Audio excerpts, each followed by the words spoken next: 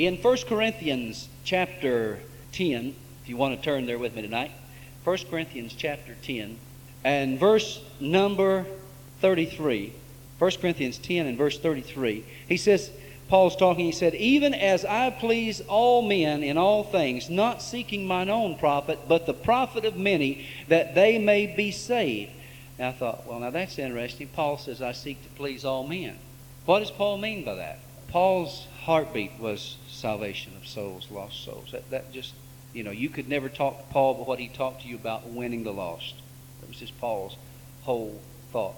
And he's saying, I will seek to win you to Christ. One way or the other, I will do whatever it takes. I will win you to Christ. And that's what he meant in terms of pleasing men. Now in Romans chapter 15 and verses 1 to 3, Romans 15 and verses 1 to 3, he says, we then that are strong, how many are strong here tonight? Amen. Ought to bear the infirmities of the weak. Who are the weak? It means weak in faith. And not to please ourselves. Let every one of us please his neighbor for good to edification. For even Christ pleased not himself. And that really took me back a minute. I thought, you mean Jesus? Even Jesus didn't seek to please himself, but sought to please God? And he goes on to say, but as it is written, the reproaches of them that reproached thee fell on me. So I went over to 1 Thessalonians chapter 4 and verse 1.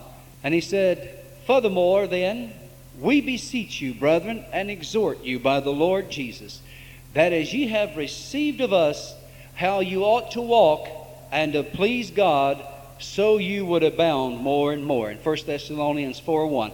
Abound in pleasing God. Abound in pleasing God. I've never really thought about abounding in pleasing God. But I want to tell you, when I was going with Renee before we were married, and we went together for 4 years, right? 4 years. I didn't believe in these short-term courtships. It took me 4 years to make up my mind. And in that 4 years, I really was concerned about pleasing her. And she was really concerned about pleasing me. But you know what happens after you get married? How many of you know what happens after you get married? Do you really go all out to please your mate? You do? If you're still the same person Brother Dabbs, do you still think a whole lot about pleasing Sister Dabbs? You do? Great.